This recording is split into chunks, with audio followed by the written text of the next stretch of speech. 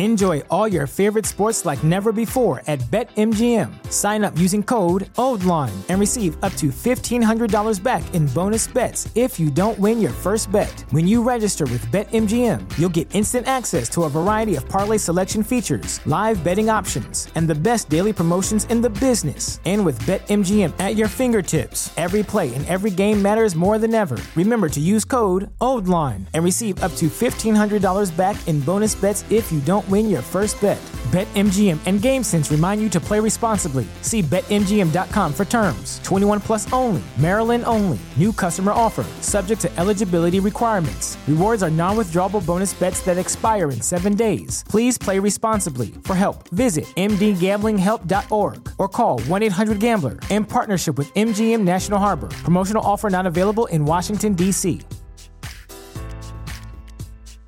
As humans, we're naturally driven by the search for better. But when it comes to hiring, the best way to search for a candidate isn't to search at all. Don't search, match with Indeed. When I was looking to hire someone, it was so slow and overwhelming. I wish I had used Indeed. If you need to hire, you need Indeed. Indeed is your matching and hiring platform with over 350 million global monthly visitors, according to Indeed data, and a matching engine that helps you find quality candidates fast. Ditch the busy work. Use Indeed for scheduling, screening, and messaging so you can connect with candidates faster. And Indeed doesn't just help you hire faster. 93% of employers agree Indeed delivers the highest quality matches compared to other job sites, according to a recent Indeed survey. And listeners of this show will get a $75 sponsored job credit to get your jobs more visibility at Indeed.com/podcast. That's Indeed.com/podcast. Terms and conditions apply.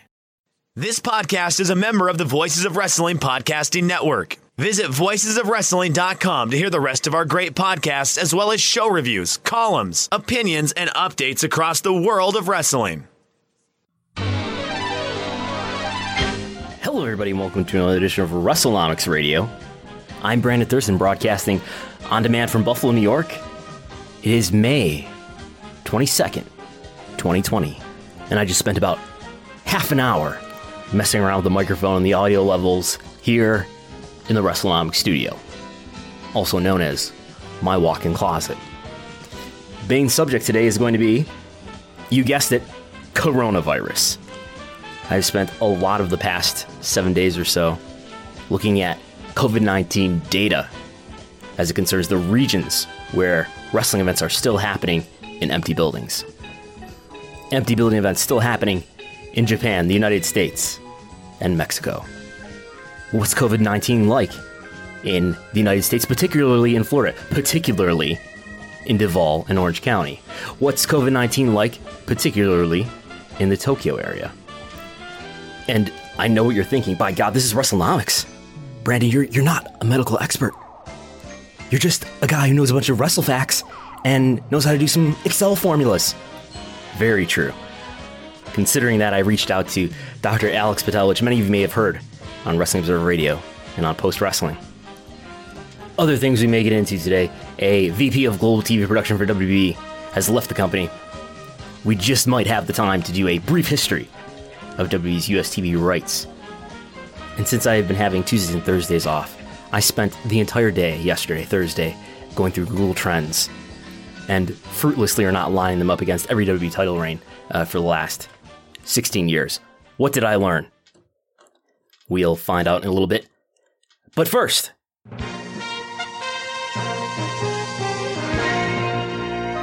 the XFL, which is filed for Chapter 11 bankruptcy several weeks back and is now up for sale, may be bought back by XFL founder Vince McMahon. According to Daniel Kaplan of TheAthletic.com, his sources have told him that XFL president Jeffrey Pollock, who apparently still has a job, has called venues in St. Louis and Seattle to talk to them about reinstating the lease agreements. Kaplan reached out, but the XFL declined to comment. Other clues suggesting that Vince McMahon is looking at running the XFL again in the future is Vince's apparent effort to refund ticket buyers. In other news broken by PW Insider, Michael Mansbury, the vice president of global television production, is no longer working for WWE. According to PW Insider and the Wrestling Observer newsletter, Mansbury was in a role where he was considered by some to be the heir apparent to Kevin Dunn, WWE's longtime executive vice president of television production. That news fuels continued speculation that maybe executive vice president and son-in-law to Vince McMahon, Paul Levesque, has lost some power in WWE. A few months back, after the WWE proxy statement had dropped in March, there's speculation that Levesque had been, in a sense, demoted, partly related to his new EVP title, and a joke he made about it later on SmackDown, seeming to acknowledge the speculation. And then from there, in TV ratings news, or should I say TV viewership news this week, most remarkably, the Dark Side of the Ring series aired its last episode of Season 2, where the subject was the death of Owen Hart. The program that aired at 10 p.m. Eastern on Tuesday night was viewed by 349,000 viewers, with an 18 to 49 demographic rating of 0.18. That's higher, notably, than NXT's 18 to 49 demographic rating on Wednesday night of 0.13. Again, the Owen Hart episode doing a 0.18, NXT doing a 0.13. Total viewership, though, for NXT was 592,000, higher than the Owen Hart episode's 349,000. Nonetheless, that was the most viewed episode of Dark Side of the Ring to date. Some are saying it's the most viewed program in the history of the Vice network. I haven't been able to find records to confirm that. Nonetheless, it's an impressive viewership for Dark Side of the Ring, especially considering the Vice network is in about 68 million homes, according to Nielsen estimates from February 2018, compared to the USA Network, which I believe to be in almost 90 million homes. The Owen Hart episode of Dark Side of the Ring ran head-to-head with a WWE Ruthless Aggression documentary on FS1. FS1 in about 80 million homes. Again, Vice probably in around maybe 70 million homes at most. Ruthless Aggression at 10 p.m. doing a 0.06 in the demo, 214,000 viewers. Another episode of the Ruthless Aggression series does a 0.05 in the demo, 177,000 viewers again. The Owen Hart episode of Dark Side of the Ring does a 0.18 in the demo, 349,000 viewers overall. So impressive performance for Dark Side of the Ring on a relatively new and relatively low-profile TV network, drawing an audience in the key demo in excess of what NXT did in the following day. It's notable, too, that the episodes of Dark Side of the Ring on YouTube have done pretty well, both in the native uploads from Vice itself and from some unauthorized uploads. In other TV viewership news, though, NXT on Wednesday did its lowest viewership ever, both in terms of total audience and the key demo. AEW Dynamite, of course, running head-to-head, bounced back from its lowest performance ever, a total audience of 701,000 and a key demo of 0.26. That's up about 50,000 viewers from the prior week, and that's up 2 ratings points from the prior week in the key demo. SmackDown's performance was very similar to what it did the prior week. Raw was down slightly, coming off of the Becky Lynch pregnancy announcement. And I don't want to get too bogged down in the micro trends. I've said that before. But if you zoom back and pull the frame back to the beginning of March, I've been discussing this sort of on a weekly basis here. What's the viewership attrition during the pandemic times here, during a time where you've got really weird and unusual programming happening with no fans out there? I heard Dave Meltzer say earlier on Twitter that you can't blame the booking, it's the pandemic. And come to think of it, this is a good time for WrestleNomics Dubstep. If you look at the data from, let's say, March 1st to the present, you put the data for all 4 programs, Raw, SmackDown, NXT, and AEW, on the same graph, which of course I have. You can find it on WrestleNomics on Twitter. If you put all 4 programs on the same graph, what you see is a linear trend for Raw and SmackDown that is declining faster than the trends for NXT and AEW. That's true both of the key demo and the total audience. So again, main roster programming is declining faster than either NXT or AEW. And the trend lines for main roster programming are actually quite predictive.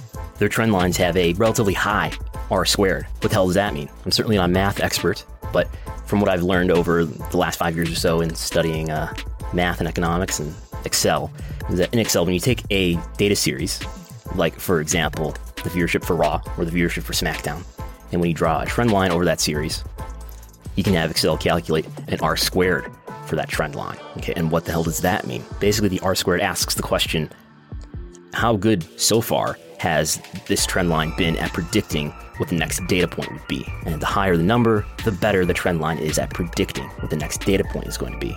Basically, a 1.0 means it's a perfect straight line, a 0 means it's totally random, and a -1 means you've basically got a perfect negative relationship.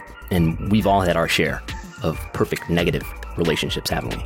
But anyway, the closest you are to 1, the more predictive the trend line is. So for the key demo data from March 1st to the present, SmackDown has a 0.8, Raw has a 0.7, NXT has a 0.5, and AEW has a 0.4. So what does this all mean? Not only are Raw and SmackDown declining at a stronger rate than NXT or AEW, but their relatively high R squared numbers suggest that there's a pretty strong relationship or a pretty strong level of predictability associated with these trend lines. Now, that says nothing about human factors. Who knows? Maybe we're just slowly getting toward this hard plateau where finally all the people who can deal with the empty building matches are going to be all, the only ones left, and viewership will decline no more.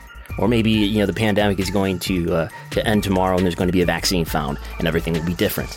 Maybe it'll be a miracle. It'll just go away. Point is, there's a lot of human factors that can happen here, but the trend lines are pretty predictive, and Raw and SmackDown are declining faster than the other two programs, and I would suggest that that's related to the tenuous and distrustful relationship that WWE's customers have with the company.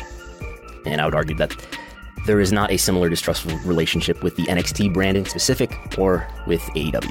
And just for fun, yes, I did extrapolate the trend lines all the way out to another 90 days, and what you get is, again, this is the trend line from March 1st to present, and if you extrapolate the trend line that you get from that data set, extrapolate the trend line out an additional 90 days into the future, you end up with AEW and NXT have just about the same gap, but AEW and Raw and SmackDown are right in the same area. Extrapolate that maybe a month further into September, and yes, they are intersecting. Now, I wouldn't go to Reddit and say that Brandon said that AEW is going to be doing better in the key demo or in total viewership than Raw or SmackDown by September.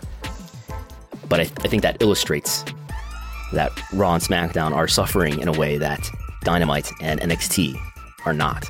But these are trends that I'll continue to watch in the future, and I may reserve the right to make such a prediction or something in that neighborhood sometime later.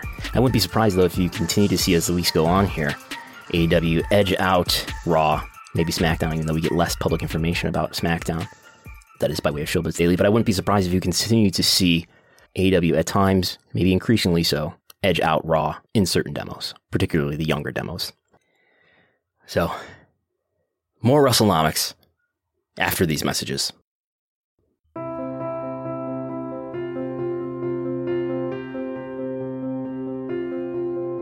Now, more than ever, you're worried about what's going to happen next.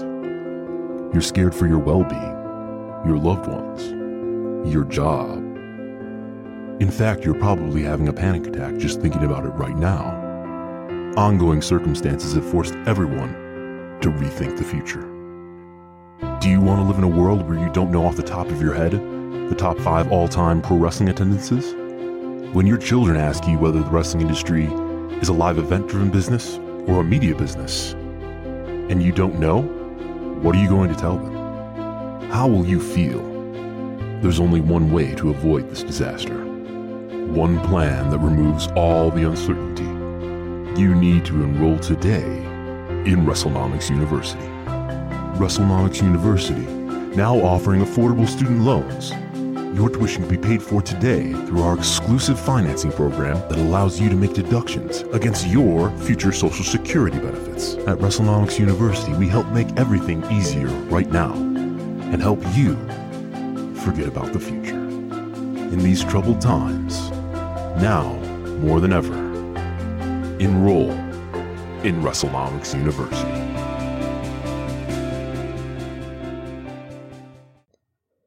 And then from there, everybody wants to know who's a draw? And I feel like that is the low-level subtext of all this work. When people tweet at the WrestleNomics account or at me personally, a lot of times people are asking me a question to support an argument that they're having with someone, to tell them, no, look, you're wrong. So-and-so is a draw, or so-and-so is not a draw. Who's a draw? And sometimes, for example, I see people ponder to what extent someone like Baron Corbin, is he a negative draw? And I think pondering those kinds of questions is kind of like thinking about whether your new habit of ordering from Amazon all the time is contributing to your irreversibly cluttered home. You've had shit piled up in every corner of every room for a decade or two, and the floor stopped being visible like 5 years ago. And I think in that situation, yes, your new Amazon ordering habit is causing you to collect all kinds of extra cardboard and loose packaging. But the source of the problem is very much intrinsic to the person that is behind the problem, and that your Amazon ordering habit is utterly piecemeal to your systematic dysfunction. You don't need to cancel Amazon Prime. You need psychotherapy and Marie Kondo. So, in that sense, Baron Corbin and Amazon Prime are very much alike. But we're not going to talk about Baron Corbin because he's not a former WWE champion of any kind yet. The major men's titles anyway. So what I did here is I downloaded the CSV for Google Trends for the WWE topic. So that means it's measuring the relative search volume over time from 2004 to the present on a monthly basis. That's important, monthly basis. It's measuring searches for the string WWE and whatever Google decides is related to WWE. Since 2004. That's 16 years. So we're not going to deal with May 2020 because that's a partial month. I'm not going to deal with that. But every other month from January 2004 to the present.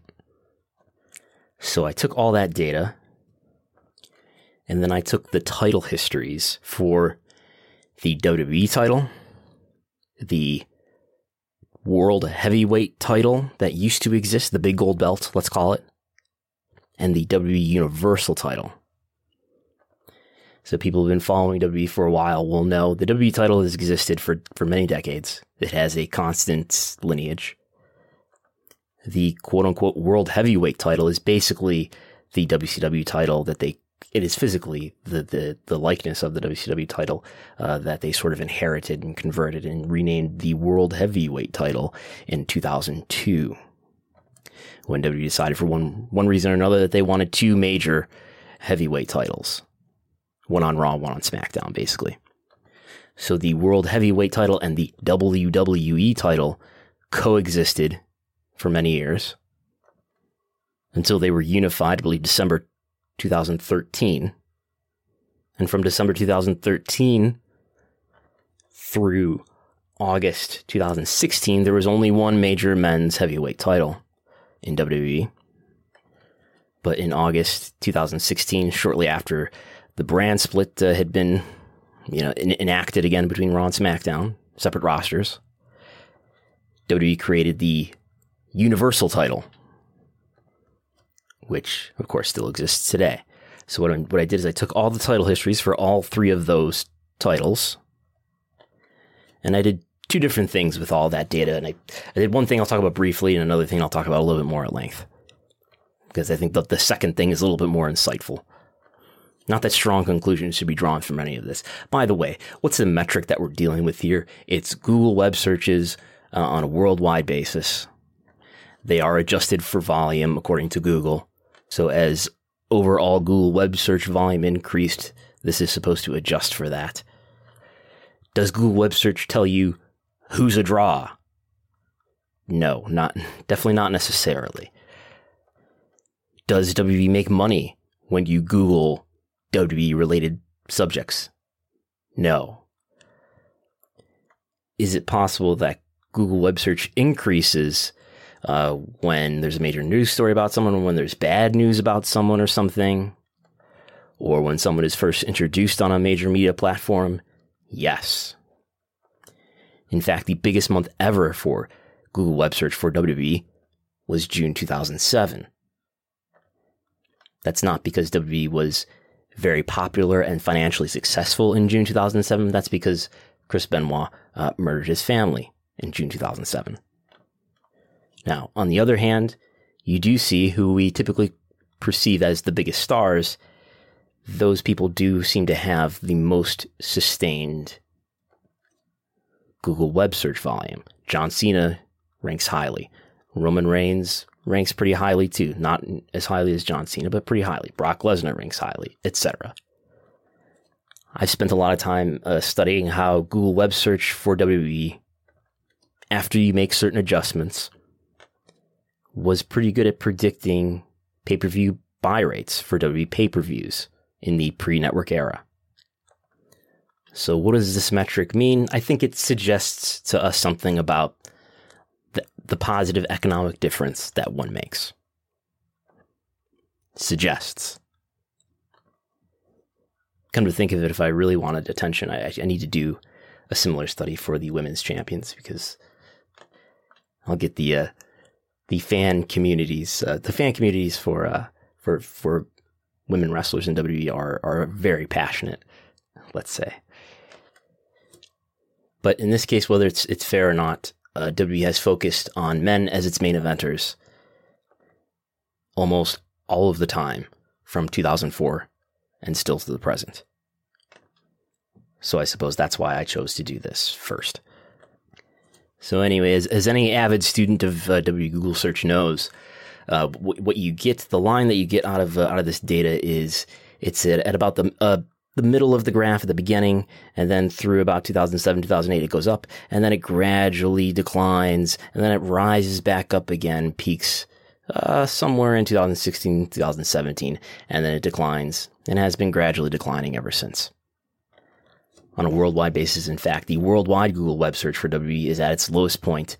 This is a 12-month moving average, is at its lowest point that it's ever been. Just slightly lower than the point that it had been at in early 2004. The shape of the US only graph, for just the United States, has a similar shape, but the decline is not as low in the present. The US Google web searches are still above the place where they were in 2004. Anyway, so I did a couple line graphs that I'll talk about briefly, and then I did a couple of column or bar graphs. And so the line graph, I don't think tells me a lot that's interesting. You know, the WWE title one, it starts out with Brock Lesnar and Eddie Guerrero down pretty low, and then it rises up when you've got Edge and John Cena. And there's innumerable factors. Innumerable, is that a word? There's a lot of factors that could also be contributing to why search for WWE is rising or falling. But anyway, you see a lot of it gets traded back and forth between people like John Cena, Triple H, Randy Orton, Alberto Del Rio. It's slightly declining over this time. The Rock, John Cena. It starts to climb back up. Triple H, Roman Reigns, Dean Ambrose, AJ Styles, Bray Wyatt. Starts to fall. Jinder Mahal, AJ Styles, Daniel Bryan, Kofi Kingston, Brock Lesnar. So again, that's one of the line graphs. The other one with the World Heavyweight title and the Universal title. Of course, you start out with Triple H and Chris Benoit. It starts to grow around the time that King Booker is the champion. We have a long reign from Batista, of course, in, 2006? 2005, 2006. People like The Undertaker have it. Edge, CM Punk, John Cena, Chris Jericho, Jeff Hardy, Kane, World Heavyweight Champion, Mayor Kane, and so on and so on. CM Punk, Daniel Bryan, Christian, Sheamus, Randy Orton, Alberto Del Rio, Dolph Ziggler, John Cena, and then it gets unified. gets unified 2013, so we skip to 2016. And you've got people like Kevin Owens, Goldberg, Brock Lesnar, Roman Reigns, Seth Rollins, Bray Wyatt, Goldberg. So all that really does is tell me about who was champion when the web search went up and went down, which I already know what the pattern of the web search is. It's like we talked about. It starts out fairly low in 2004, gradually grows through 2007 or 8, then gradually declines until about 2014, gradually grows, 2017 declines through the present. And of course, it's not fair to anybody who's not champion during, say, a WrestleMania time. The highest month for web search is usually April for WWE, because that's the month that WrestleMania takes place, or if it happens in March, it happens in late March. So there's an advantage for people who are champion around the time of WrestleMania, and there's a disadvantage for the people who weren't. And maybe there are other seasonal factors associated with that as well. For example, I bet if I looked into it further, you might find that during the fall season that there's a little bit less interest than there is over the rest of the year. I bet that I would find the January to March or January to April period is a higher set of months for volume. So I was thinking, how can I adjust for that? So what I did was I took everyone's title, each one of the title reigns, and I can only do this for title reigns because we're dealing with monthly data. I'm only doing this for title reigns for which the title reign was at least one whole calendar month. So if you had a very short reign, or even if you had a reign that was as long as 50 or 60 days, but it didn't overlap, didn't encompass one entire calendar month, you're not counted in this. And your reign was relatively short anyway, so I don't think it's as big of a deal because you were providing a pretty small data sample anyway. So anyway, basically what I did was I took each title reign and I said, well, what's the average monthly Google web search for this title reign? And we get an answer, which is a number, and I say, okay, with that, take that number and compare it to the same period of the year of the prior year. What's the difference in terms of percent? So even if you were a champion at a disadvantaged time like the fall months, or even if you were a champion at the advantaged time of late winter and early spring, there's some adjustment happening there because we're comparing your title reign months to the same months of the prior year. And by the way, you can find these graphs on the WrestleNomics Twitter account. And with those, basically those plus minus percent results that I got for each title reign, I put them into a bar graph. And basically the answer for each title reign is a negative or positive percentage number. The positive in green, the negative in red. So I suggest looking at that bar graph, but to summarize, what you see is big bars, big green bars for things like the early WWE title reign of John Cena, a title reign for Edge, a smaller green bar for a third John Cena title reign, but also a red negative 19% title reign for John Cena, what looks to be around, 2008 or so. Small green bars for The Miz, for the John Cena title reign that followed that, and for The Rock title reign in there, when he took the title from CM Punk, who has a small red bar. Then we see consecutive green bars for Daniel Bryan, John Cena, Brock Lesnar, Seth Rollins, Triple H, the one where he wins it in the Royal Rumble, Roman Reigns, Dean Ambrose. Now the green bars are starting to shrink. Dean Ambrose, AJ Styles, Bray Wyatt, and then they turn red with the biggest red bar on this graph, a negative 26% for Jinder Mahal, slightly smaller red bar for AJ Styles, slightly smaller red bar for Daniel Bryan, Kofi Kingston, Brock Lesnar, and we got Drew McIntyre, who's just begun. Moving to the big gold belt / universal title graph, big green bars for Batista, Kurt Angle, Rey Mysterio, King Booker. They start to shrink dramatically. After that, to Batista, Undertaker, Edge, small green bar for Great Khali. I guess I think this one is generally a little bit less meaningful because the big gold belt was usually positioned as the second most important title before the main WWE title. Small green bars for Edge, CM Punk. Big red bar for Jack Swagger. Again, these are individual title reigns, not the entire wrestler's history with the title. And mostly red bars for the rest of the history for the rest of this entire graph, in fact. Small green bar for Sheamus, Alberto Del Rio, Kevin Owens. Big red bar for a 2017 Brock Lesnar title reign. Of course, that coincides with the Jinder Mahal title reign. And then you have all red bars, slightly smaller, for the rest of the Universal title's history. So those are the results. Are there major takeaways to take away from this? First of all, this is all sort of investigated under the presumption that who the champion is has something to do with the popularity of the brand or has something to do with the economics of the company. Certainly over time, who the champion is has mattered less, I would say. This certainly isn't the era of Bob Backlund and Pedro Morales and Bruno Sammartino, where the champion carried the company and was the person who was most associated with drawing the money, and Hulk Hogan. But I think it is something that does matter to some extent and could matter a lot more if titles in WWE were better protected and their importance more enhanced. But anyway, takeaways from this, I think you see in here, keeping in mind that you kind of already know what the web search pattern is. It goes up in 2005 and 2006. And that does coincide with important title wins and title reigns from Batista and John Cena during that time. And you do see green bars associated with their first title reigns here.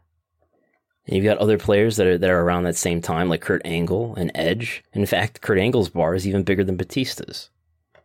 Considering how Batista was positioned, though, at the time, I'm more ready to accept that Batista was the difference maker there more so than Kurt Angle. In the decline that follows about 2007 or so, I would suggest this data sort of supports the idea that it's a lot of the same people who are champions now.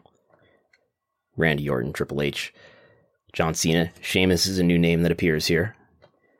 But most of these personalities are wrestlers who had already been around for quite a few years. And this adds something to the notion that not only does the wrestling industry need stars to make an economic difference, but it needs fresh stars to make an economic difference. And then in 2014 through 2017, I think we definitely see an increase in Google web search. And I wonder if that was in part related to the WWE Network engaging people more. I don't know. But that does coincide with the rise of the 3 Shield members, Roman Reigns, Seth Rollins, and Dean Ambrose. It coincides with the coronation of Daniel Bryan for a moment in 2014. Coincides with Brock Lesnar coming back to WWE as a pretty hot star, coming off a big UFC run. And if you look deep into the Google web search data, you find that July 2016 actually, then the WrestleMania month of April 2016. And if you'll remember, July 2016 was the month that WWE restarted its brand split between Raw and SmackDown, which also coincided with SmackDown moving from Thursday to Tuesday and moving from a taped show to being a live show.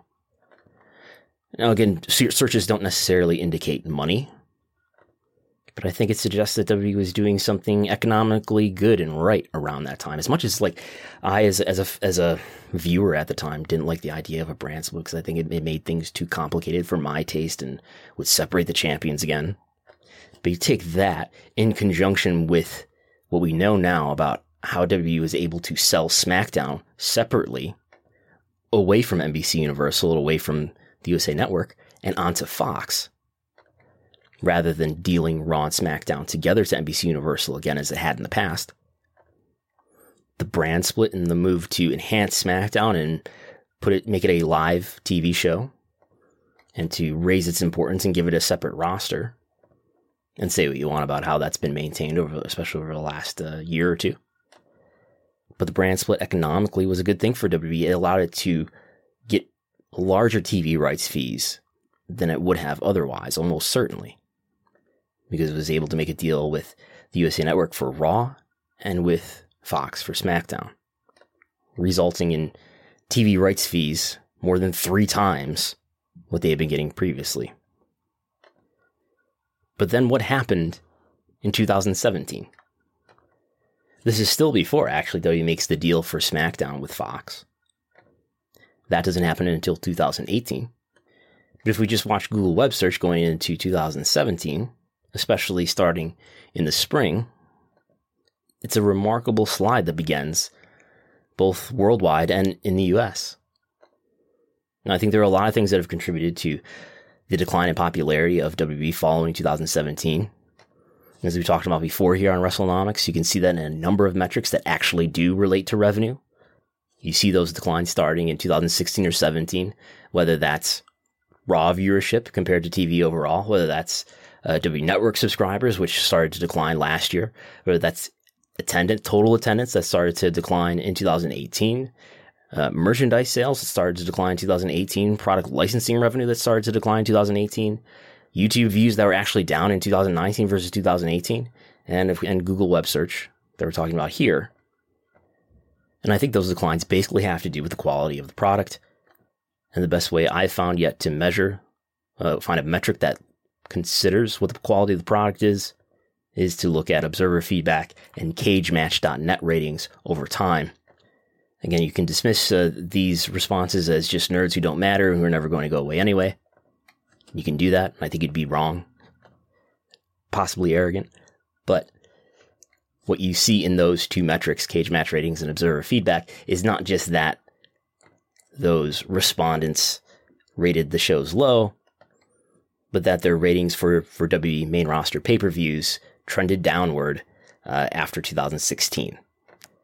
So it's not just that they have some special non-representative taste, but that whatever their taste is, even if they are difficult customers to satisfy, they became less satisfied, at least with main roster pay-per-views, beginning in the year of 2017.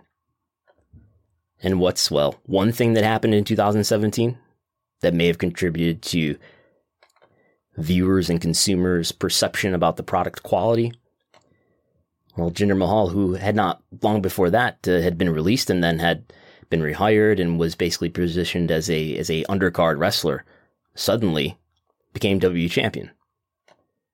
In a move that seemed to be related not necessarily to his talent among his peers, but mostly related to the fact that he is of Indian descent, and WWE saw the Indian market with its 1.4 billion people to be an important new market that WWE wanted to become even more popular in. This was a creative decision made not necessarily to satisfy fans, at least not those in their domestic market, but to appeal to a wider business strategy, which in fact, even in the market that it was directed at, India, was not successful. With Jinder Mahal as champion still, WWE went to India and ran some house shows. They planned on running 2 house shows. Possibly due to disappointing ticket sales, WWE canceled one of those house shows and ran just one instead. Shortly before making the trip to India, WWE took the title off of Jinder Mahal and put it on AJ Styles. But that's one factor among many. I think maybe this is one of a type of factors. Maybe Saudi Arabia is another example of this, where the audience, or the potential market, is aware that the strategy is not to serve fans, but to serve a wider corporate interest. Indeed, the company's market has become more self-aware than the company, or at least the person behind the company. And we'll get to our main subject for the week, COVID-19, after this break. And when you say per capita, there's many per capitas. It's like per capita relative to what? But you can look at just about any category, and we're really at the top, meaning positive on a per capita basis.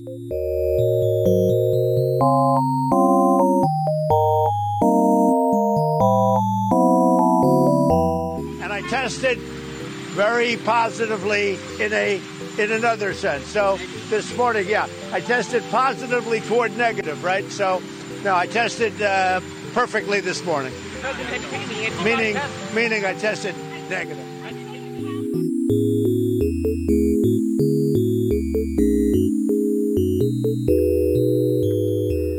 So I'm sure as listeners know, WWE is still doing events 3 days a week. Or at least they're producing TV episodes that air 3 days a week.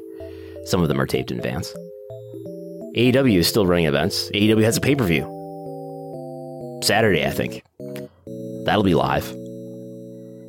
AEW is running mainly out of Jacksonville. Did some shows in Georgia, but mainly in Jacksonville, which is in Duval County in Florida. WWE is running out of Orlando at the Performance Center, which is in Orange County in Florida. The CageMatch.net event database tells me that Impact is still running in Nashville, Tennessee. Dragon Gate is running in Kobe, Japan. Gato Move in Tokyo. All Japan Pro Wrestling in Chiba, Japan. DDT in Tokyo. Ice Ribbon in Saitama. Pro Wrestling Noah in Kawasaki. All those, I believe, are empty building matches with no fans in attendance. I know that AAA in Mexico did at least one event with no fans. According to the Cubs fan on thecubsfan.com, AAA is looking at moving Triple Mania, which was planned to happen on August 22nd. The other major promotion in Mexico, CMLL, according to the Wrestling Observer newsletter, an internal message in CMLL was,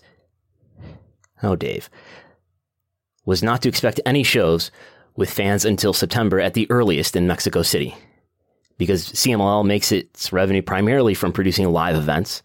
Empty arena shows don't make as much sense as they would for every other major company.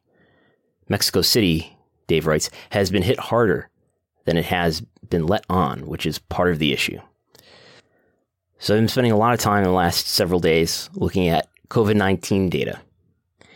And the main metrics we're going to look at, we're going to do some per capita adjustments here, of course. But the main metrics we're going to look at are testing, cases, and deaths. And I'm going to be looking at the regions, the entire United States, just the state of Florida, Duval County, Orange County, the entire country of Japan, the Tokyo area, and the entire country of Mexico. I don't know that there's good data out there for Mexico City. So what I'm trying to understand is whether any of the data that I've collected, again, that's it is for all those regions that I just mentioned and for the metrics, which are testing cases and deaths, whether that can tell us anything about how safe or unsafe it is to continue to do these shows in empty buildings in the places where they're happening. So here's a summary of the data that I found. Again, a lot of this data is sourced from, I'll tell you where these are sourced from. The Florida data is from the Florida Department of Health. The Tokyo data is from the Tokyo Metropolitan Government website. And the national data for the countries, the United States, Japan, and Mexico, those are from ourworldindata.org, which are ultimately sourcing their data from government data sources. You can go to ourworldindata.org if you want to look at a thorough explanation of where they get their data from. So I'm going to summarize what I found here, and we'll talk about the potential challenges to this in a moment, the complications in reading the data. So when you look at daily new confirmed cases of COVID-19 per capita, in this case per million people, and you compare the United States, Japan, and Mexico, you see per million, the United States has a lot more cases than either Japan or Mexico, and Mexico has more than Japan. And then, again, if you want to see these graphs that I'm looking at, I tweeted them at the WrestleNomics Twitter account. Maybe I will do a written report with updated versions of these in the coming days. So the United States has a lot more confirmed cases of COVID-19 than either Mexico or Japan. Of the three countries, Japan has the lowest number of daily confirmed cases per capita. So the United States leading strongly, but maybe that's the entire country. Maybe Florida is different. So let's compare daily new cases per capita in Florida to that of Japan. And still what you find is Florida, let's say over the last 7 days, they're averaging 35 cases per million people. Japan averaging less than 1 case per million people. So Florida in the last 7 days, the 15th through the 21st, 35 new confirmed cases per day per 1 million people. The country of Japan over the same time period, 0.4 people per million. 0.4. But Florida is a big state. Japan is a big country. Maybe it's different when we look at it by the relevant municipality. So I'm not aware of data particular to Orlando and Jacksonville, Florida, but there is data through the Florida Department of Health for Duval County and Orange County, which contain Jacksonville and Orlando, respectively. And we do have data from the Tokyo Metropolitan Government for Tokyo. So earlier in April, the data for the Tokyo metro area, Orange County, and Duval County was more comparable. And this data, too, is adjusted per million people. Per million people, Orange County, Duval County doing somewhere around as low as 7 cases per million per day, as high as 30. Tokyo metro area doing as low as 7, as high as 14 or 15. So they're not too far apart. But in May, and more so later in May, the number of cases per million people in Tokyo has decreased to under 1 for the last 6 days consecutively. Meanwhile, Duval and Orange County are in the 10 or 20 range. Orange County, the home of Orlando, doing an average of 16 cases per million for the last 7 days. That's the 15th to the 21st. Duval County doing 20 cases per day per million on average last 7 days. So again, a 7-day average for the last 7 days for Japan, 0.61. Duval County, 20. Orange County, 16. We don't have deaths or testing data for the specific municipalities, that is Tokyo, Duval County, Orange County. But we do have deaths. I know I mentioned, I promised death. I do have that by United States, Florida, and Japan. And it is a similar proportional comparison as it is for cases. The United States per capita has significantly more deaths per day than Florida, and Florida has significantly more deaths per capita than Japan. And a last 7-day average, Japan doing 0.1 deaths per million. Last 7 days, United States doing 4 deaths per million. This is an average. And Florida doing an average last 7 days, 0.98 deaths per million. So a preliminary reading of that data would tell you that the United States, there's a lot more prevalence of COVID-19 in the United States than there is in Florida. And there is a lot more prevalence of COVID-19 in Florida than there is in Japan. There is a lot more prevalence of COVID-19 in both Duval County and Orange County than there is in Tokyo. A preliminary reading would tell you. But there are other things to consider. You have to consider testing. And it is true that in the United States, daily tests per 1,000 is many times higher than either Mexico or Japan. And the units that we're looking at here, unfortunately, are not consistent units. I think this is giving us a rough idea, but the United States, the units are labeled as inconsistent units. OurWorldInData.org says that testing data is gathered from individual states as reported in state health department websites, data dashboards, and press releases from officials. States are reporting figures in a range of different ways. Some report the number of tests performed, others the number of people tested. Some include private labs, others not. Some report negative test results, others only report positive test results. Some include pending tests, others do not. The data from Japan is said to be people tested, and the data from Mexico is said to be cases tested. And we can also use the testing data to get an idea of how many tests it takes to find one positive case of COVID-19. So what we do there is you take all the tests cumulatively in each country, the United States, Japan, and Mexico, divided by the confirmed total cases, that is cumulative over time as well. And basically the answer that you get is, in Japan, it takes about 15 tests to find one positive case. In the United States, it takes about 8. In Mexico, it takes about 3. So despite testing more broadly, the United States has about twice the positive rate of cases per test compared to Japan. Now, this is the best data that I'm aware of and that I can find, but that doesn't mean that there aren't problems with this data. Of course, a study of confirmed COVID cases doesn't count how many cases there are that are not confirmed.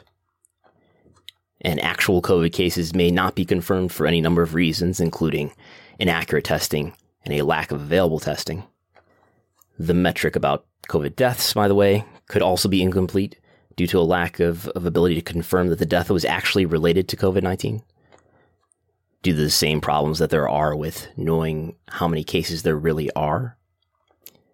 But it seems likely that the portion of uncounted deaths that are related to COVID-19 would be considerably lower in proportion compared to the uncounted cases, since it seems that a person who is dying from COVID-19 is likely to have received medical attention immediately before death, and therefore those people are more likely to be tested, and maybe repeatedly so. So as I said at the top, I'm more of a wrestling business analyst than I am a medical data analyst. So I definitely didn't want to come here and start to talk about medical data without being more informed. So I've corresponded with Dr. Alex Patel, who also discussed the data that I showed him with a colleague of his who has a background in epidemiology. So the issue with the empty arena shows that at this point are primarily happening in Duval County, Orange County, and in Japan, some in Tokyo, some not in Tokyo. And presumably before any of these events, you would think that they are screening for symptoms. There are some public comments to that effect. So the numbers of testing isn't as relevant unless we know who is being tested. If in the United States, mainly symptomatic people are being tested, those people would probably be excluded at the door.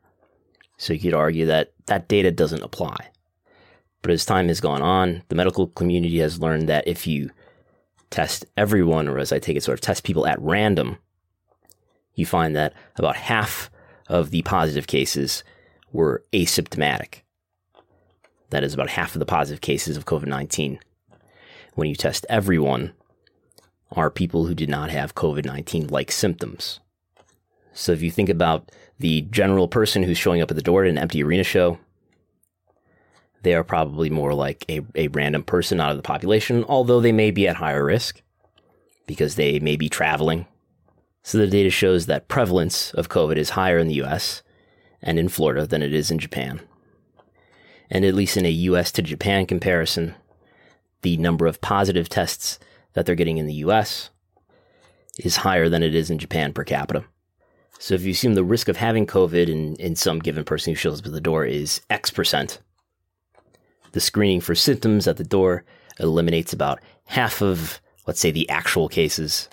But in order to weed out the people who are positive cases but are asymptomatic, it seems that you would need testing, and in fact accurate testing, to weed them out. But the conclusion here is that if COVID prevalence in the United States and in Florida is greater than that of Japan, then the risk to the people involved and to the public, if all precautions are equal, is greater in the United States and in Florida than it is in Japan.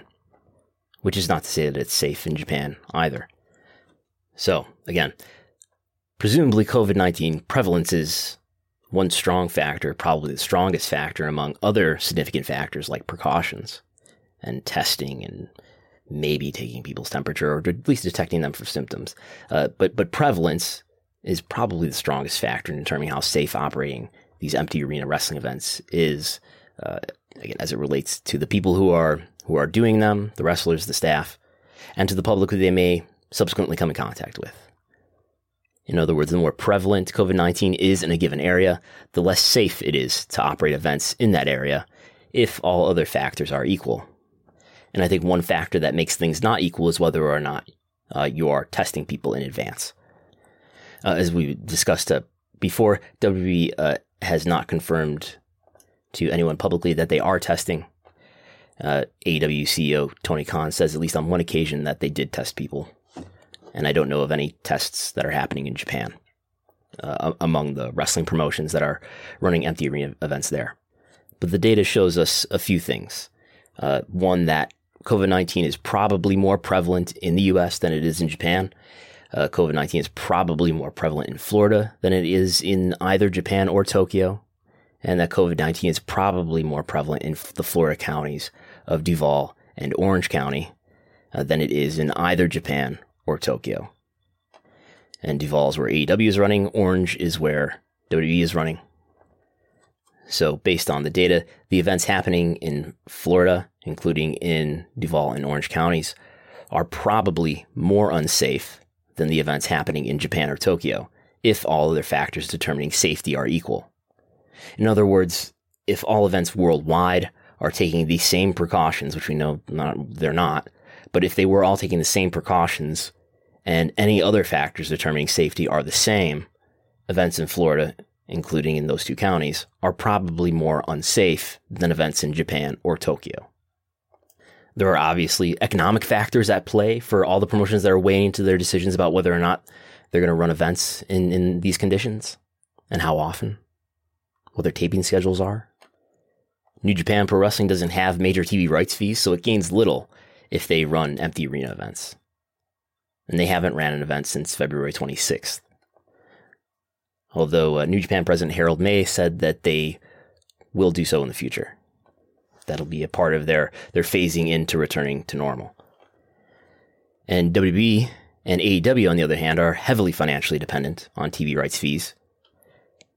And they're the ones who are probably running the most frequent events with no fans. So I just find it interesting, not necessarily surprising, but just interesting and telling, maybe something about human nature, that New Japan isn't running events during this time, even though it has a home area where it's probably safer by quite a bit to run empty arena events than it is in the United States, Florida, or those two counties. And on top of that, many of the next biggest companies in Japan are running events. Dragon Gate is, DDT is, Noah All Japan. So it seems like there's some bandwagon cover for them, at least as far as PR, if something bad were to happen, or if people are criticizing them. And another point, I guess I don't understand then why New Japan is not running and those other companies are. I don't know what they have to gain by running. Maybe they do gain something financially in terms of TV commitments.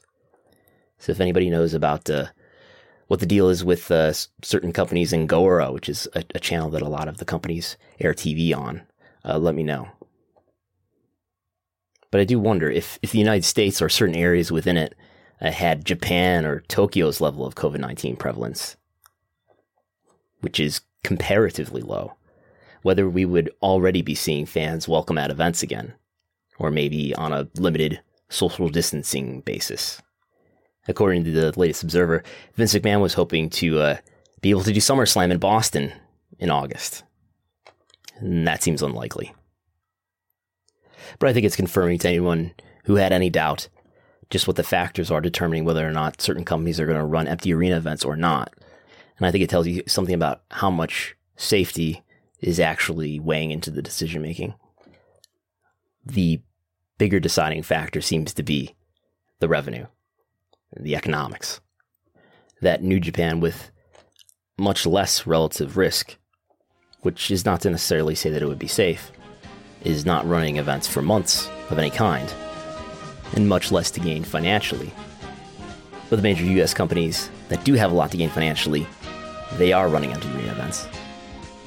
And then just to think further, the prevalence in Japan is so relatively low that I wonder if in this country, in this culture, if there would not be a strong push within the wrestling industry and many, many other industries to reopen events completely and reopen the economy completely. Meanwhile, there's still a state of emergency in Tokyo, and there are definitely not normal wrestling events happening in Tokyo or Japan. So that's all I have for today. We're almost at the 1 hour mark. I do want to try to keep these under an hour. There are a lot of great, really long podcasts out there, but I am especially short-winded. I don't know how I even make it this long every week. We didn't get to the brief history of WWE's US TV rights. That is definitely something I plan on doing in the future, either written or audio. Thanks to Dr. Patel for helping me understand the COVID-19 data. If you want to support WrestleNomics, go to independentwrestling.tv. I've been helping them out with data. You can subscribe to independentwrestling.tv by using the promo code WrestleNomics. Get a 5-day free trial. If you'd like, you end up becoming a paid subscriber. That helps me. Thanks to everybody for listening. You can find more information at WrestleNomics.com. You can follow WrestleNomics at WrestleNomics. You can follow me at Brandon Thurston. And I'm Brandon Thurston. I will talk to you next time.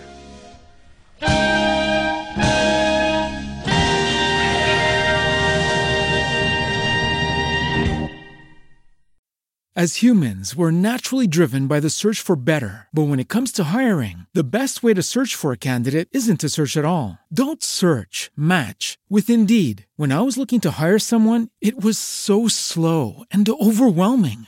I wish I had used Indeed. If you need to hire, you need Indeed. Indeed is your matching and hiring platform with over 350 million global monthly visitors, according to Indeed data, and a matching engine that helps you find quality candidates fast. Ditch the busy work. Use Indeed for scheduling, screening, and messaging so you can connect with candidates faster. And Indeed doesn't just help you hire faster. 93% of employers agree Indeed delivers the highest quality matches compared to other job sites, according to a recent Indeed survey. And listeners of this show will get a $75 sponsored job credit to get your jobs more visibility at Indeed.com/podcast. That's Indeed.com/podcast. Terms and conditions apply.